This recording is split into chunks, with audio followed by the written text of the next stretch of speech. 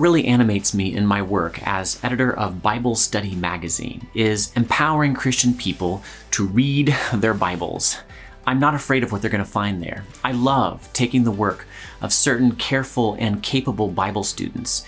We call them Bible scholars, and making that work accessible to engineers and moms and even bivocational pastors who simply do not have time in their lives to read all the thick books where these insights into the Bible are found. Not every academic biblical studies book is equally insightful or even doctrinally faithful, but we have an amazing amount of rich stuff out there that uses maybe a bit too much academic jargon and is therefore begging to be popularized. We need gifted popularizers. And you're about to meet one of the most gifted, Nancy Guthrie. She knows her Bible. She has worked hard to read what the scholars say and show how much good is in it for all Bible readers.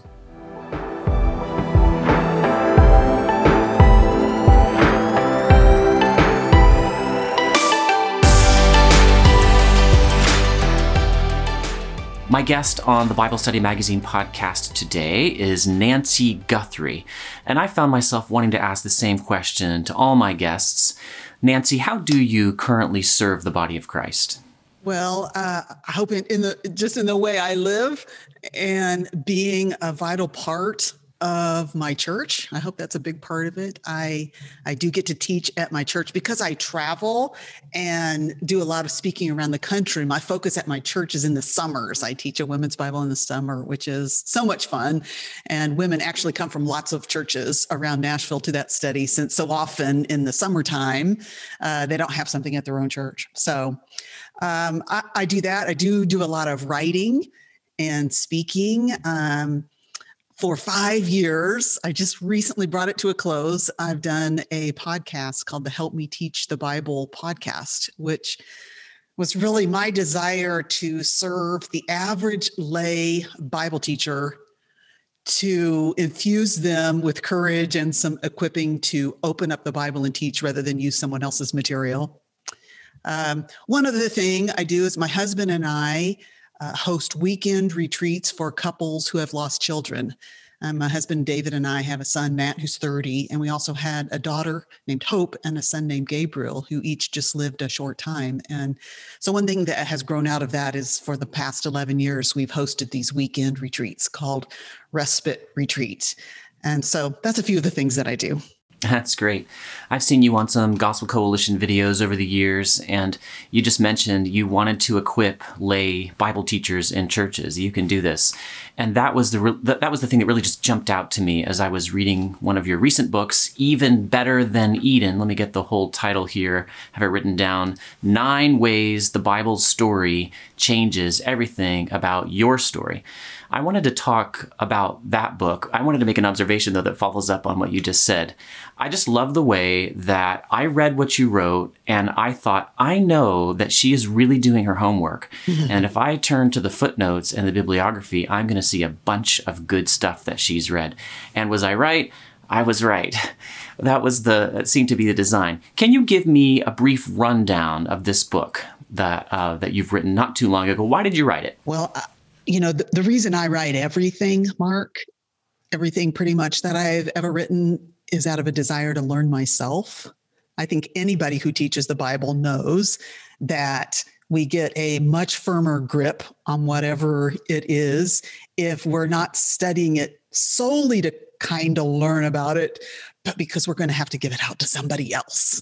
And so we need to get really solid on it. And that work of coming up with a way to articulate it to someone else is what helps us with that. So, I've been on a journey, I would guess, over the last 15 years. Maybe 15 years ago is when I first began to discover biblical theology. And even the notion that the Bible has one central storyline centered on the person and work of Christ. I grew up in church.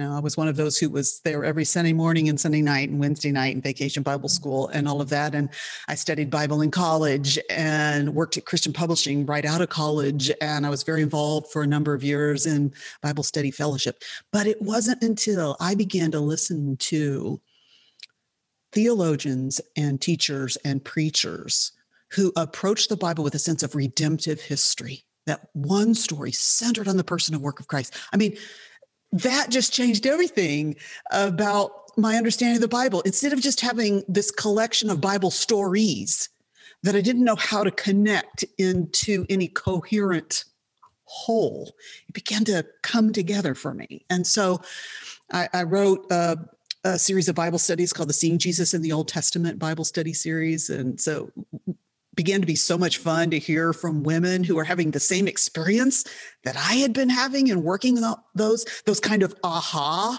experiences of, I've studied the Bible before, but I've never seen that before. I've never seen how those things fit together.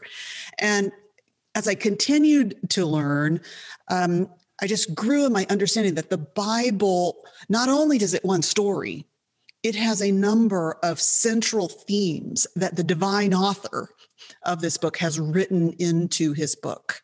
And I began to see that it was those themes that added to that sense of a coherency of the story, and that those themes did something even more than that. They helped me to see the beauty and the sufficiency and the necessity of Jesus Christ from many different angles. And so I began to get familiar with these themes. So it's a long way of answering.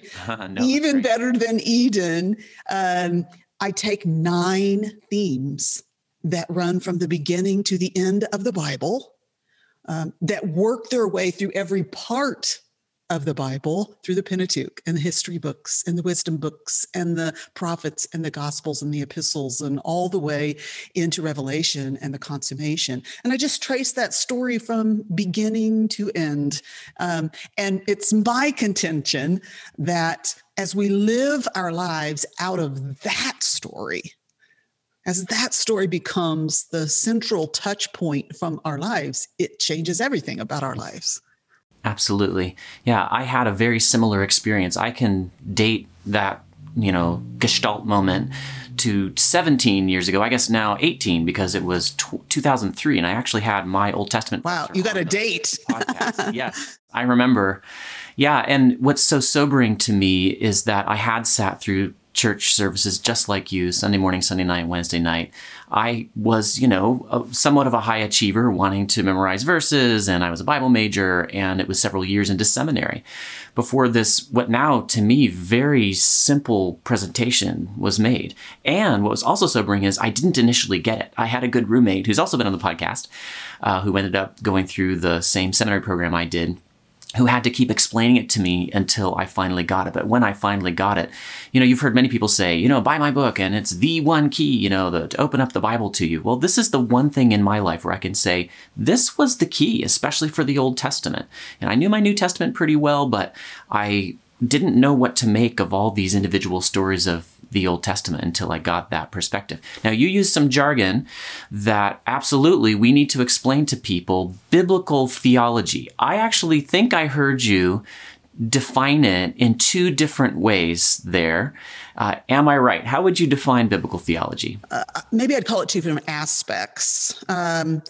I have a written definition of it that I give. I offer biblical theology workshops for women. I have a written definition of it. I guess I should have had that memorized. That's okay. But biblical theology is coming to the Bible, understanding that it is one cohesive story centered on the person and work of Christ. That was definition 1. Okay, and that, how about if I say this? And that the divine author has written into his book a number of central themes that help us to rightly understand what he wants most to communicate through this book. Excellent. One of the purposes of this podcast and of Bible Study Magazine, as I've moved into this role, taking on this magazine, is to invite lay people in churches who want more, who want to dig deeper into an academic biblical studies conversation, and I want to show them the benefits of it. And to me, this is, again, right at the top of the list. And if you don't know the jargon, you might be a little confused, because sometimes biblical theology is referring to that redemptive historical story, the story of Christ's redemption, of God through Christ buying back the world, restoring creation. And then sometimes it's focused on these themes, and that is what your book focuses on. Now, this season of the Bible Study Magazine podcast focuses on how to apply the Bible, and we've talked about many specific portions of Scripture, how to apply them. I want to ask you to start giving us some wisdom by talking about a more general biblical teaching, a theological concept. And I want to ask you to help us apply it to our lives. Okay. It would be the concept of identity. This is a hot topic now, and you talk about it really helpfully in your book, Even Better Than Eden. If I notice that I'm confused by a culture that tells me, be who you are, or if I'm dispirited by a culture that tells me you don't measure up to our ideals, how can I apply the Bible's teaching, this biblical theological theme about my identity to my life? One of the 9 ways the Bible story changes everything about your story, right? And like all of these, it begins there in Eden. We have to see who we were originally made to be. We look at the sense of identity originally given to Adam and Eve and how that was intended to develop. And, the very foundation for understanding who we are is there in Genesis chapter 1, that we are made in the image of God. And I think that can seem very vague to people. And so one thing that's maybe helped me with that is to go further on in the Scriptures to try to add some meat to the bones of what that means. Psalm 8, I think, is helpful, where it's talking about the original man. Remember that, who is man that you are mindful of him? And it says that he was crowned with glory and honor. So we would say, we originally have some measure of the glory and honor of God himself. And then the other thing that helps me is to go into the New Testament, where we get to much later in the story, where the image of God that was in us, that was marred by the sin of Adam, we discover it's being restored. And it tells us what it's being restored toward. So I think that we can read that back into Genesis and say, okay, here's some aspects of what it was. And it talks about being restored to true righteousness and knowledge. So there's a moral aspect to it. There's a wisdom aspect to it, a thinking right aspect to it. So that's where we began. And when we get to Genesis chapter 3, however we tell the story of the Bible, the crisis is always there. That's where it begins in Genesis chapter 3, where sin took root and corrupted everything. Now, it doesn't mean we're no longer made in the image, that we no longer have any of his image at all, but it does mean it's been corrupted. And that is the big crisis. We're going to trace this theme of identity. Here's the crisis. How am I ever going to become? How is humanity ever going to become what God intended them to be? They're made in his image. They were supposed to be. Remember, Adam was supposed to, and Eve were supposed to have dominion. So there was a royal aspect to their identity. We discover that Adam, in this role, he was supposed to work and keep the garden, which Moses' words for that, he uses the same words later when he's talking in Numbers about what a priest is supposed to do in a temple. So we have the sense right there in Genesis, his identity, that there's a royal dominion to it. There is a priesthood sense to it. And as we trace the story, wondering what God's going to do, how he's going to restore us to this sense of identity that he intended for his people, we get to the scene in Exodus where the people of God, he brings them out of Egypt, and he says to them, "You are my treasured possession. You're going to be a kingdom of priests. And I don't know what you think, Mark. I just think maybe we can read over that. That just kind of can sound theological and biblical and not very real to us. And that's why we struggle with our identity, right? Because we don't have these biblical categories for understanding who God intended us to be. But of course, as we trace the story of the people of Israel, they just don't live up to that. It's just failure. We get to the prophets, and the prophets are pointing out the issues that they're not living up to all that God intended to be, but they're also pointing toward hope that a day is coming when that image of God in them will be restored. And then we get to the Gospels, and of course, this one who is the image of the invisible God, this one who, according to Hebrews 1, bears his exact imprint. According to John 1, this word became flesh and we beheld his glory, the only glory of the Father. And we see the ultimate image of God entered into the world. He took upon himself everything that marred our image. This one who was so full of glory and beauty and majesty poured himself into human flesh and took our sin upon himself for the purpose that we might be restored to his image. As we get into the epistles, it's over and over again, the impact the gospel is intended to have on us is that it's remaking us into his image. It's going to work in the interior of our lives.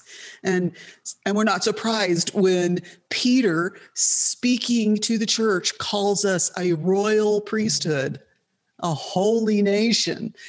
He's drawing on that language from back in Exodus, but he's saying, this is who God is remaking you into being. But the best news always comes in the good news of consummation, is that the day is coming. Here's what we're headed toward. If you want to try to understand your identity, yes, you are, even now, God is at work in you, restoring that sense of royal priesthood in your life. But when we get to Revelation and it reveals what it's going to be like when Christ returns and all that he is at work doing in our lives now comes to its full fruition, like we read there in Revelation chapter 5 about those who are gathered around the throne, and he calls them that we've become a kingdom and priests to our God. And if we hadn't really traced this whole story, maybe we would just kind of run over that and it wouldn't mean anything.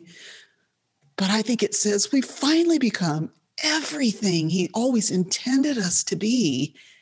And that we, right now, you and I, Paul writes in 1 Corinthians 3, that we are being transformed from glory to glory. There's a process of transformation taking place. But then he tells the Philippians that when Christ returns, he's going to make our lowly bodies like his lowly body. So we're being transformed in those areas of righteousness and knowledge. But it's not just that. There's a physical aspect to his image that when he returns is going to be complete, because we are going to be made glorious, like he is glorious. Like his glorious body. It's going to be incredible. Wonderful. Now, you remind me of a great quote from Spurgeon that my longtime pastor loved to quote. He said, if you prick him, he would bleed Bibline. He would bleed Bible. Yeah. And so just hear this, folks out there in podcast listening and or watching land. You prick Nancy Guthrie and out comes the entire Bible story of the image of God.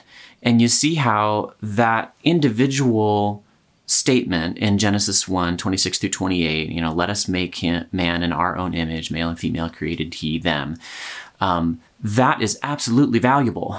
but it doesn't really make full sense until you situate it in that entire story. I remember Kevin Van Hooser, who's been on the podcast, saying you can't answer the question, who am I, until you answer the question of what story am I a part? And as you talked, I just thought how much I want the people in my own church who are under the sound of my Bible teaching, people I influence, to be able to just off the top of their head, like you did, you weren't reading from a script, to just give that whole story. And why do we tell people, read your Bible, read your Bible, read your Bible? It's so that when that Gestalt moment comes and you can see the whole picture, you're like, oh, that's how that verse in Philippians fit. Oh, Exodus 19 and Revelation, their statements about the priestly and kingdom roles that we have, they fit together. It's not an accident. This language keeps getting repeated.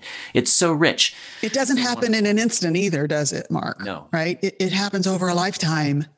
I remember being like probably in my 30s and being involved in this Bible study. And I remember there were certain people who seemed to know where stuff is in the Bible. Mm-hmm. And, if you would talk about a certain book of the Bible, they seemed to know actually what that book was about.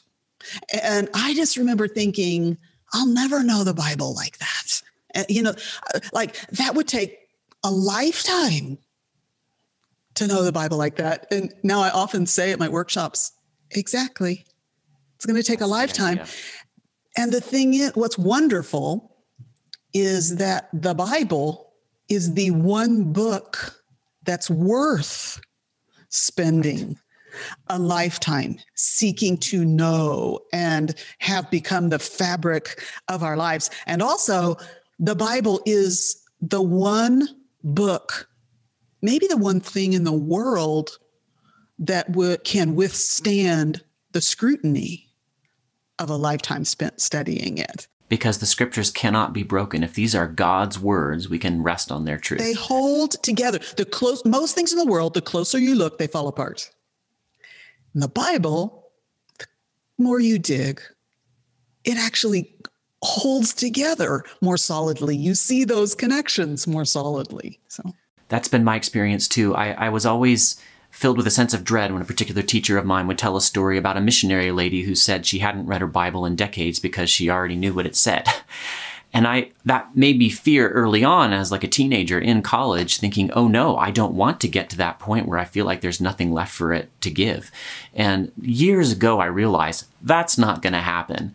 The more I read this thing, the more stuff comes out. And the more I read good Bible teachers, the more that Christ's gift of teachers to his church helps me see more. And you were among those gifts to me, and I really appreciated your book.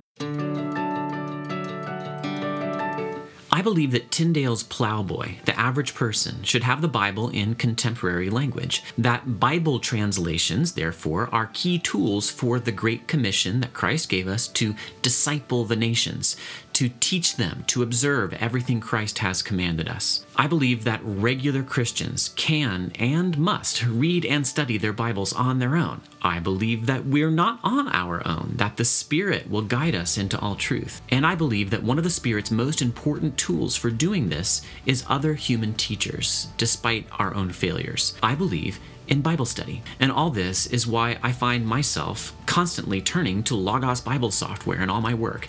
It makes the Bible text accessible to me at a level of detail I just don't get elsewhere. And it also gives me quick and inexpensive access to the work of many, many careful Bible teachers. The new Logos 9 now makes it even easier for me to do this, and I want to show you what I mean.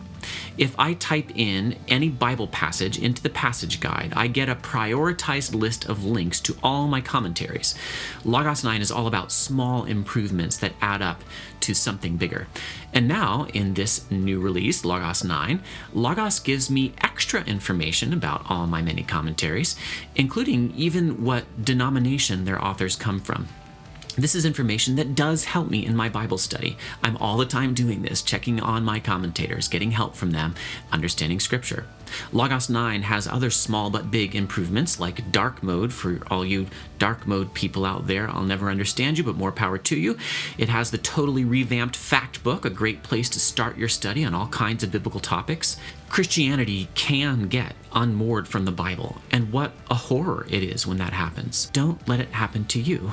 Use the best Bible study tools there are. Use Logos 9. Go to logos.com and check out some of our base packages. Download our mobile app and start using the tools there. If you listen to a podcast about Bible study, you're probably pretty serious about it. You should not remain content with the free resources available on the internet. Check out the new Logos 9. Now, okay, let me ask you some more questions. One great strength of my own upbringing in church, and it sounds like we had a similar upbringing, was that I was taught to try to dig deep into individual passages of Scripture. And maybe they were trying to give me the big picture, and I was just too young and immature to get it. I was just stuck at the concrete level. But I don't remember systematic theology, pulling Bible passages together into a theology, being quite as strong in my upbringing. I think I would have come across individual passages about clothing, for example. You wrote a chapter about this, and I would have failed to draw them together. You've got a whole chapter in Even Better Than Eden about clothes. Talk to me about how you apply the first story about clothes, the fig leaves in Genesis 3.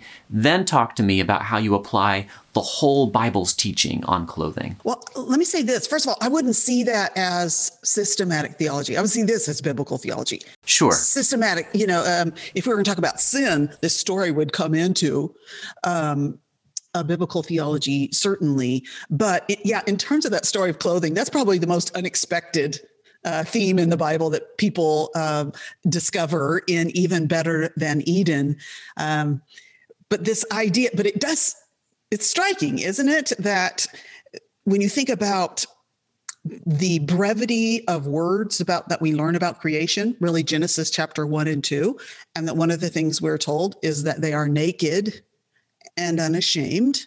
And so I had always looked at that as some kind of ideal, certainly unashamed. That sounds like an ideal, right? And naked. Oh, okay. But I think it's a good lesson in always reading the scriptures and asking the question first, what might the original author have intended his original audience to understand from this passage? And I think when we think about Moses speaking to that first generation who would have read the book of Genesis, when they read that they were naked and unashamed, they would have seen a problem. Now, I know as soon as I say that there was a problem in Eden, even before sin entered, people get really nervous. When I say a problem, I'm saying as Eden was pristine, but it was in process.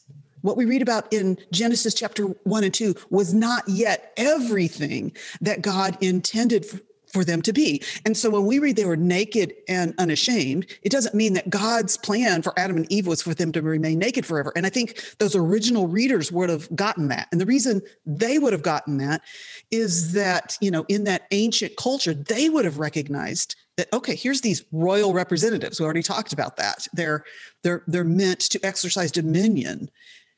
And royal representatives are always dressed. They wear royal robes. And we actually discover this throughout the scriptures. I mean, that's at the heart of the story of Joseph. Remember that many-colored robe, which I colored plenty of times in Sunday school. You probably did too, Mark. I never understood what it was. He's saying he's going to be the head of the family. No wonder his brothers got so mad. Or Jonathan giving David his robe and his sword, saying, you're going to be the next king. And there are many examples of this in the Bible. So when we read they're naked and ashamed, I think the original readers would have said, wait a minute, if they're a king and queen, how are they going to become dressed in royal robes?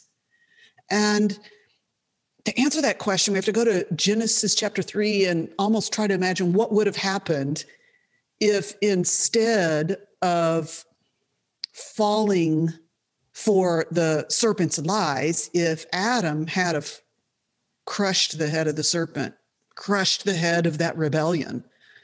And I think what we can understand when we read Genesis 1, 2, and 3 in context of the whole Bible is understand that's the way in which they would have been dressed in royal robes. They would have gone from glory to greater glory at that point.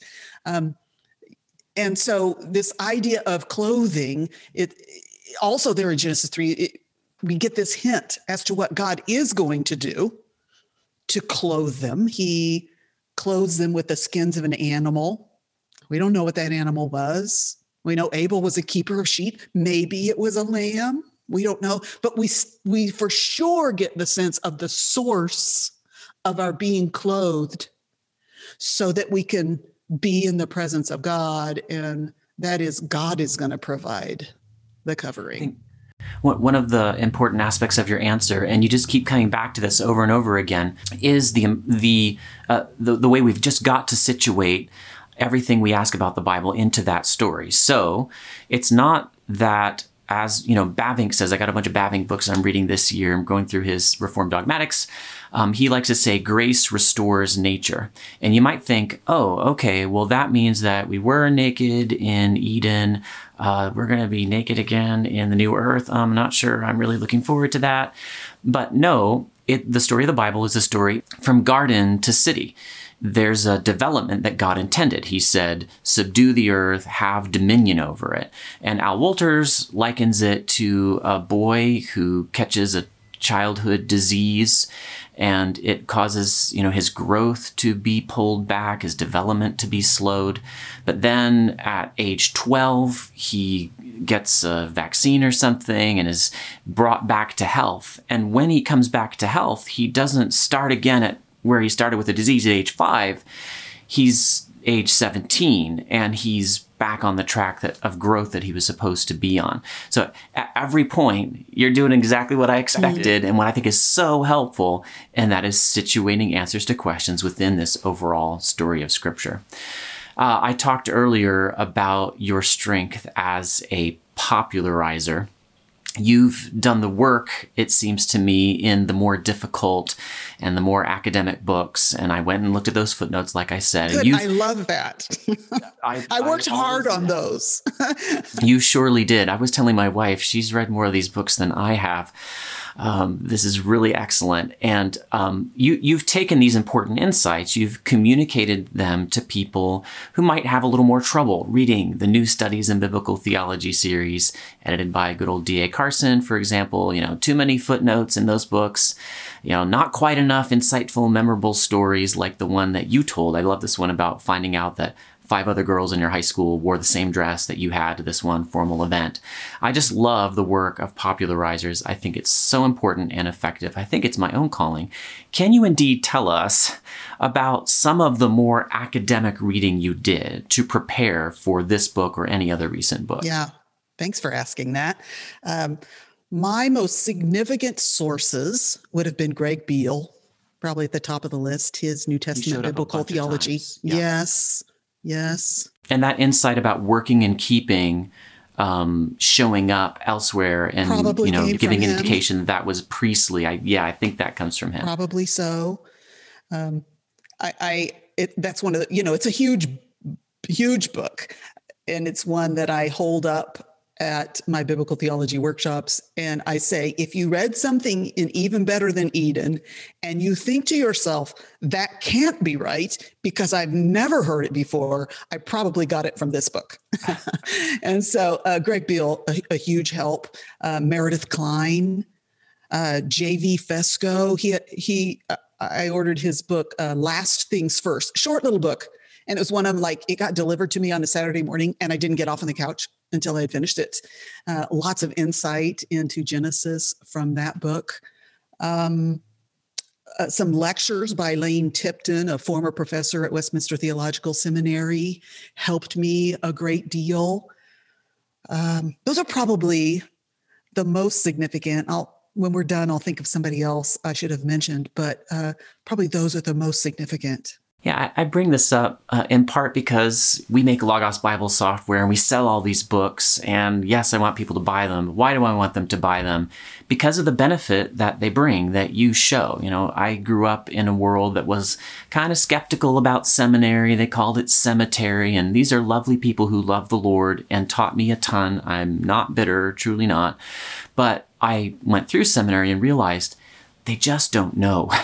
They don't know the benefit that comes from reading these Ephesians 4 teachers that Christ has given to his church. And if you're still skeptical, I would say read this Nancy Guthrie book. I assume, read any of her books and then check the footnotes and see where she's getting all this. This is not just coming from your own Bible study, although it's obviously correlated with your personal reading of the Bible. You're not just repeating wholesale what they're saying. You're chewing through it, spitting it out like a mama bird for the baby birds. It's in such an effective way. But I think your book underlines the importance and value of academic study of Scripture from faithful people who are just trying to do their best to dig into those details. I hear from so many women who ask me the question, do I need to go to seminary? And I have I'm of two minds about that, I guess, because, sometimes they're surprised to hear that I didn't start seminary classes until I'd written a number of my books, which is the case. You can learn so much from reading good books, from finding good sources, and reading it, and not just casually reading it, with a pencil in hand, circling, putting question marks, and reading. So much of my teaching has come from that. It didn't originate in seminary. Now, I did start taking seminary courses in 2009, and I've continued to take.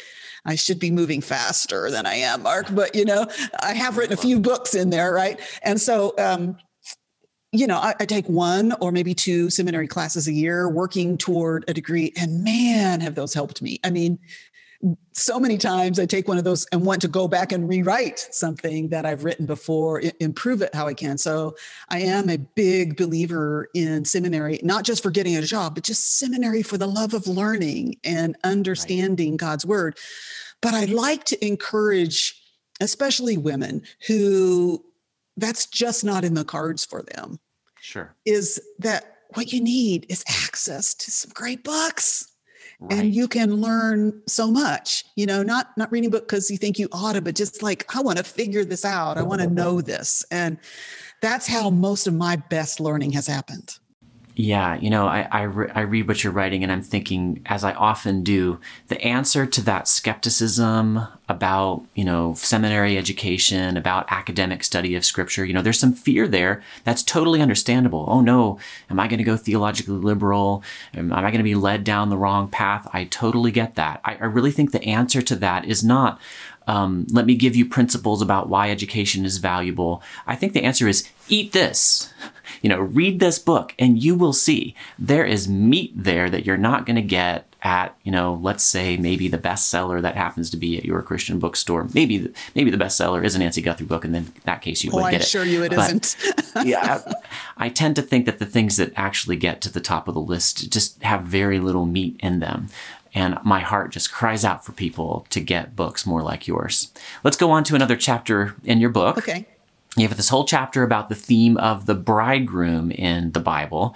And I'm afraid you're going to have to count me among the Christian men who do find it a little awkward and difficult to think about what it means that I am part of the bride of Christ. And I think I've got some answers for that, but I'm asking you, help me apply that teaching to my own life. I'd like to hear yours too, because this is the exact same thing I hear from my husband. There's just a sense of what, thinking of myself as a bride. I don't know. I don't have a great answer except for you're going to have to get over it because this is the picture that the Bible uses once again, from beginning to end. I mean, there we are in Genesis chapter 2. What is there? There's a bridegroom and a bride, and there's a failed bridegroom and a failed bride. And as we trace the story through the Bible, think about the prophet Isaiah, or especially the prophet Hosea. They're describing this relationship that God wants to have with his people as a marriage. And the big problem of Isaiah and Hosea as they look at God's people is this unfaithful bride. And so when we get to the Gospels, especially to me, John seems to have so centered in his mind, like, if you think about John, you think about all of those I am statements that he's telling us about who Jesus is, kind of one of those that doesn't fit on that list. And yet I think it's on his list, as he wants to say to us, Jesus is the faithful bridegroom. If you think about it, the first miracle, there's a failed bridegroom.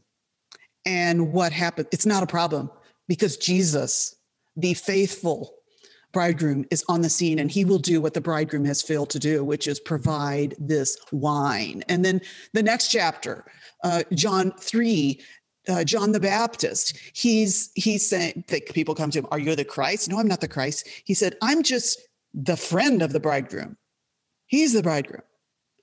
And then you get to John chapter 4. And this is where reading a smaller part of scripture in light of the larger story, where it begins to really help us, I think, because here's this woman, maybe we haven't thought of her this way. She's had 5 husbands, and the one you have now is not your husband, right? What is that? Failed bridegrooms. Yeah. Over and over again. They've never proved faithful. It's heartbreaking. And here is this one, and he is offering her living water. You drink this water and you're never going to thirst again. And throughout the Bible, this idea of thirst and water and wells has always been connected with a marriage relationship. And Jesus is offering himself to her. And it's such a beautiful picture of the gospel, because here is this person who seems like the very last person that Jesus would want to join himself to in a marriage that's going to last forever. I mean, she's from the wrong side of the tracks, and she's done everything wrong. And it's this beautiful picture of Jesus calling her to himself. And of course, so central to this, I mean, we're so helped by understanding this, including men who don't want to see themselves as a bride. You just got to read Ephesians 5, right? Because he says, this is what marriage has always been about. It's always been about this mystery of Christ and his church. And then, in fact, when we get to the end of the Bible, I mean, if you're looking forward to the consummation, to the return of Christ, let me tell you what, he's coming as a bridegroom, and you're going to be part of the bride. And that's your place at the marriage supper of the Lamb. That's your place in this one adorned as a bride coming out of heaven, the New Jerusalem. It's kind of the beauty of the biblical authors. They use all of these different images to try to help us understand a reality. And I think, and I'll speak to both men and women, regardless of your level of comfort, here's one thing I know. I know that what will satisfy you forever is an intimate relationship with Jesus Christ. And at the heart of it, I think that's what this image or metaphor is all about, this union that's going to last forever, and the satisfaction of intimacy that's going to be a part of that forever. So maybe that can help maybe a little bit. Absolutely. No. And, you took mine. I mean, the two major answers that I've had are that intimacy that is best glimpsed in marriage. Yes. A union of, in this case, physical bodies, but what you're really going for is a union of soul. And now 12 and a half years in, I understand that better. I realize, that's what love wants. It wants union. And I do want that and with permanency. Christ. Right. And then your get over it response, that's right too, because when God speaks, we are disciples and we are slaves. We say, yes, sir. And we say, jump how high. And it's not just, this is a little hint he drops somewhere. No, like you show, this is a theme. He wants to bring out this as a really important metaphor, much like father, and people who didn't have and don't have good fathers may resist that. I don't want to think of God as father. That brings all the wrong images to my mind. No, this is an insistent image and theme. All throughout the Bible, Christ himself calls God the Father. So I totally agree with your answer. Good. You read another chapter on rest and, of course, the Sabbath features in a big way. And I wanted to invite you to get academic again and then get practical. When you hit a topic that is much discussed and even fought over among Christians, like Sabbath observance, how do you go about studying the topic? And then we'll get practical. How do you study it? Well, hopefully you read the footnotes on that one too, because those were important in terms of acknowledging that there are theologians that have helped me, that I love, admire, who see this differently. And on that specific one, if you notice that footnote, I noted D.A. Carson, whom I love and admire so much. He has one view about whether or not we're still bound by the Sabbath. And then Richard Gaffin, formerly at Westminster Seminary, he has another view. I mean, I esteem them both so greatly. And so I acknowledge there's a couple of views here. But your question is, how did I go at it? The foundation of it for me was going back to Genesis 1 and 2, where this idea of rest on a seventh day was first introduced. And honestly, I had just never studied what was the meaning of that. What is being said there? And once I came to the conclusion that rest of God would have been entered into in all that it was intended to be by Adam and Eve had they obeyed, that became, okay, now as I begin to work that out through the scriptures, how does that understanding affect how I understand the Ten Commandments to keep the Sabbath day holy? And it began to be, to me, an understanding of a weekly reorientation toward this promised rest that Adam failed to lead humanity into. But Jesus, as the second Adam, will not fail to lead all who are joined to him into. And so that therefore that command for them to keep the Sabbath day holy, it was this weekly touch point, this weekly reorientation toward that promise. And so then you come to the place, so what does that mean for you and me today, living in the light of the new covenant? And what seemed most clear to me is I still need that reorientation. And so the Sabbath for me is, and the other thing is that it's a gift. I mean, right. To understand the Sabbath as a gift rather than an obligation. I think so many of us come at it. And honestly, in my dark heart, sometimes I do too. I want to do my own thing, right? And I think I know the rest I really need. But as I seek to orient my life around God himself and seek to use his day to reorient myself, to shape my perspective, and mostly to keep resetting my heart on this promise of ultimate seventh day rest, ultimate Sabbath day rest that Jesus is going to lead me into. That's what shaped my answer to that question. What does that mean for us now? I heard kind of two angles on my how question. One of them was you've already You're put in a time. good listener, by the way. It's my job, and I've got this little piece of equipment helping me. Okay. I hear you saying I've done enough reading to know who are the writers who really help me dig into the meat of Scripture. And that I trust. How answers, yeah, exactly. I've come to trust these men or women, and if they differ, that's going to flavor the way that I enter into this question. I'm part of a tradition, I know where they're coming from theologically, and that's a data point, an important one. And then I've got to appeal back to the major conceptual approaches that I know to, studying my Bible. And the major one is it's a story. So once again, we got to situate this within the story. And I would say again, I had the first part of that even as a young person. I would be aware, people disagree about this. My Presbyterian friends and my Baptist friends don't quite do the same thing. We got strict Sabbatarians, and we've got people who, are happy to, play baseball on Sunday. I start there, and then I'm looking at the Bible passages. But I'm kind of expecting at that young age for there to be a clear statement, this is the answer.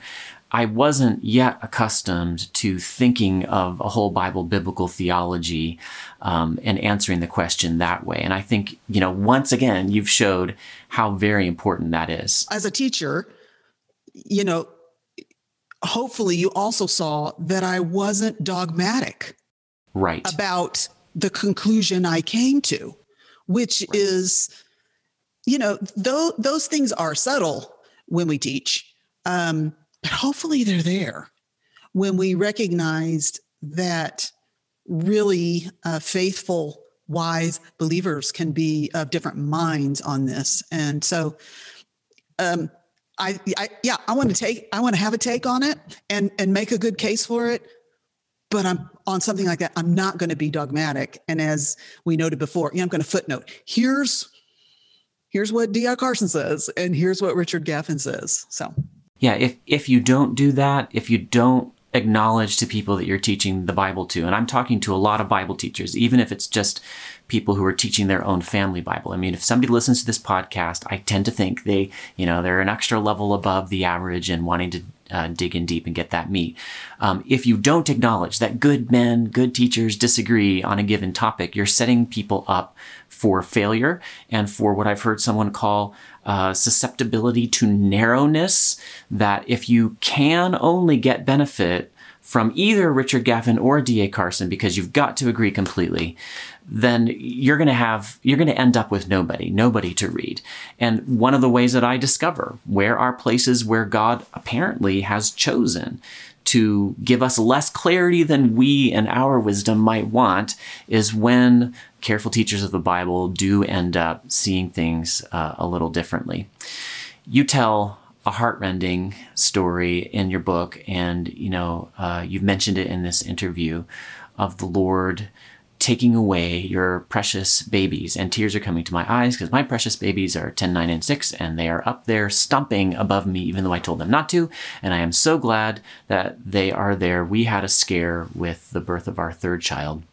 You were sitting, I guess, in some kind of ladies' Bible study group. You were reading Psalm 91 with these stirring phrases about, the Lord's going to, 10,000 are going to fall at your side, and, they'll not come near you. And the Lord's taken your 6-month-old daughter. My heart goes out to you. I just love the way you raised the question. I actually want to read it to you, what you wrote off my teleprompter here, and then just have you tell our listeners how you ended up coming to use or apply Psalm 91. Okay. You said, I remember sitting in that circle that day in tears. I had to say to the group, I don't get how this is true. He did allow evil to befall us. A plague did come near our tent. In fact, he allowed something much worse to happen to us than striking a foot against a stone. It didn't seem that he had protected us at all, you wrote. The words on the page just did not ring true or reliable. And yet, you said, I firmly believe that God's word is true, that it is, in fact, the most solid and reliable truth in the universe. So I knew there had to be something wrong with the way I was reading and understanding this psalm. Okay, so now tell us, what was wrong with your reading? How did you correct it? How did you apply this stirring passage, Psalm 91, in that difficult time? Such a good question. I mentioned earlier that for much of my life that I didn't think first about what is the original author seeking to communicate to the original audience. Because if we're ever going to figure out what a passage means to us, we have to start there. But there's another really important step that for most of my life was not a part of Bible study, especially in a typical women's Bible study. And that was then to ask the question, not only what did it mean to the original readers, but then to go through the life and death and resurrection of Jesus Christ. What difference does the life, death, and resurrection of Jesus Christ make on how I'm finally going to get to how I apply what this means to me? So when that happened so many years ago, that would have been in the year 2000. Okay, so a long time. I hadn't really discovered biblical theology at that point. But my mode was to say, okay, if I can't apply these promises directly to me, how do I understand the promises of protection given in the Bible? And so I just began a search of the Bible. I looked for every instance, uses of the words, similar words, to try to see over and over again, how does God protect those he loves? And I just kept seeing over and over again, he did not quite often protect them from physical harm. And he didn't promise to. But most significantly, I saw that he didn't protect his own son. Right. And how shall he who gave him up freely for us all not also freely give us all things? That to see that truth, that because Jesus wasn't protected from evil, from suffering, from death, he purchased my protection. And so where do I find protection? I find protection as I hide in the person of Jesus Christ, and that I am protected forever. And that enabled me to then go back to that passage and be able to see it and say, God has not promised me ultimate, pervasive, physical protection in this life, but I'm protected for eternity. So that would have been my answer kind of in 2000. But then once I did begin to understand biblical theology, it totally added so much more to how I read Psalm 91, because I saw in here arising up in this passage the theme of the offspring. I related it to the curse that was put on Satan way back in Genesis chapter 3, where God said he was going to put enmity between, he says to the serpent, between your offspring and her offspring. And he says, then he gets real singular. He will crush your head. You will bruise his heel. And what's fascinating, you get in Psalm 91 and you realize, okay, here is this ongoing conflict. But then he makes this promise that you'll put your foot on the head of an adder and crush his head. And I mean, when you read that, you kind of go, whoa, okay, I better be seeing something happen here. And then you look through all of these words. When he says, you quoted a couple of them, I'll protect you from the deadly plague and from being pierced by arrows, that kind of thing. And you realize, okay, but Jesus was not protected from the deadly plague. And Jesus was not protected from the arrows. And you begin to see, okay, he took on the punishment that I deserve so that all of these promises of Psalm 91 will be mine, not in a physical sense in the here and now of this life, but though I might die, I will not perish. And Amen. I'm going to enjoy that ultimate eternal protection to live forever in his presence. And so it just changed how I understood and applied that verse. And I now, instead of looking at that and thinking somehow God failed me, I say, no, he has not failed me. He has provided everything I need, everything my daughter Hope needs, everything my son Gabriel needs to live in God's presence forever. They are safe. They are protected for eternity, and so am I. Amen. That would be a wonderful place to end, with the end of the story of Scripture and with this real hope. But I'm afraid I have one more question I just have to ask, okay? It's kind of a two-parter. You used 3 words, typical women's Bible study. No, that's 4, never mind. And that's something I don't think I will ever experience. I've never been to a women's Bible study, but my entire life, I've heard what a typical women's Bible study is supposed to be. That is a fluffy, quasi-postmodern, whatever the text means to me, emoting session. Not all, but A lot. Okay. Right. Okay. So I know that your women's Bible studies are not that way. I know that when my wife leads a Bible study, it's not that way.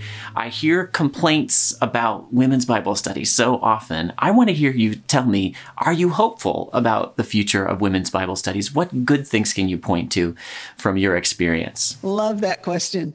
Yes, I'm hopeful, especially as I travel around the country and talk to young women who have made themselves students of the word, and they know their Bibles, and they're reading good theology, and those kind of things give me hope.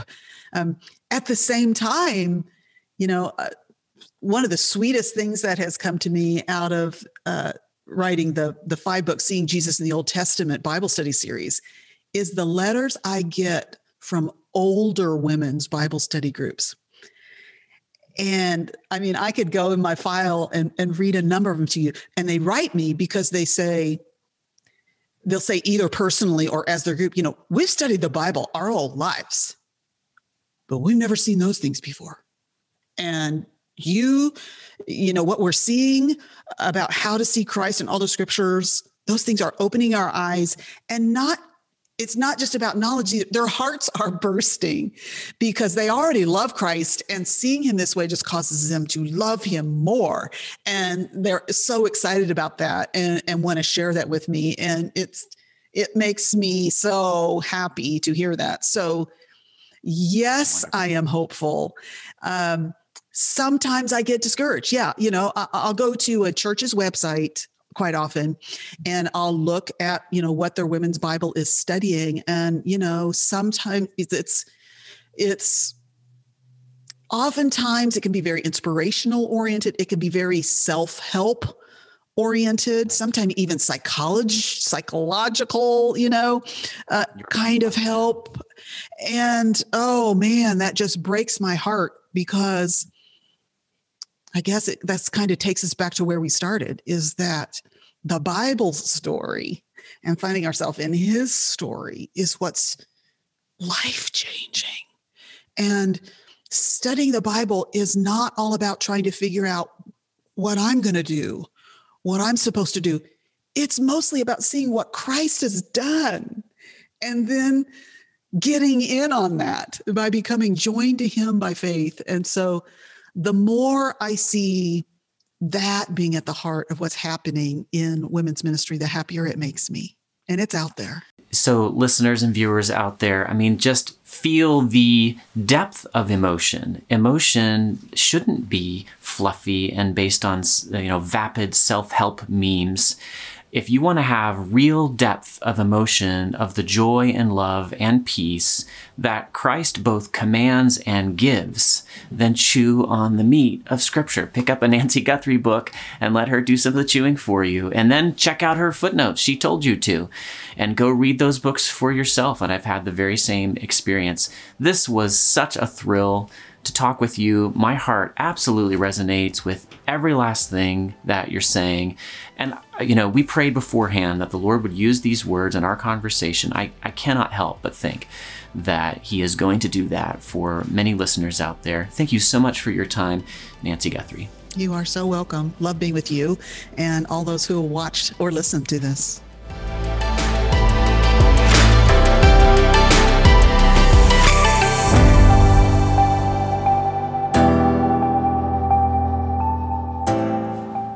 Someone came running into Moses' tent in Numbers 11. He didn't know he was in Numbers 11, but he was. And he breathlessly told Moses, "There's these other guys, Eldad and Medad. They're prophesying in the camp." Moses' right-hand man and eventual successor, Joshua, the son of Nun, apparently sees this as a threat to Moses' exalted status as a mouthpiece for God. So he says, "My Lord Moses, stop them." Moses, the meekest man, perceives what Joshua is thinking, and he says, "Are you jealous for my sake? Would that all the Lord's people were prophets, that the Lord would put his spirit on them." Wouldn't it be phenomenal if all of God's people were as activated to and interested in their Bibles as Nancy Guthrie is? Wouldn't it be amazing if 93% of church people could pretty much do what she did, could situate nearly any Bible theme within the whole story of Scripture. Would that all the Lord's people were Bible teachers.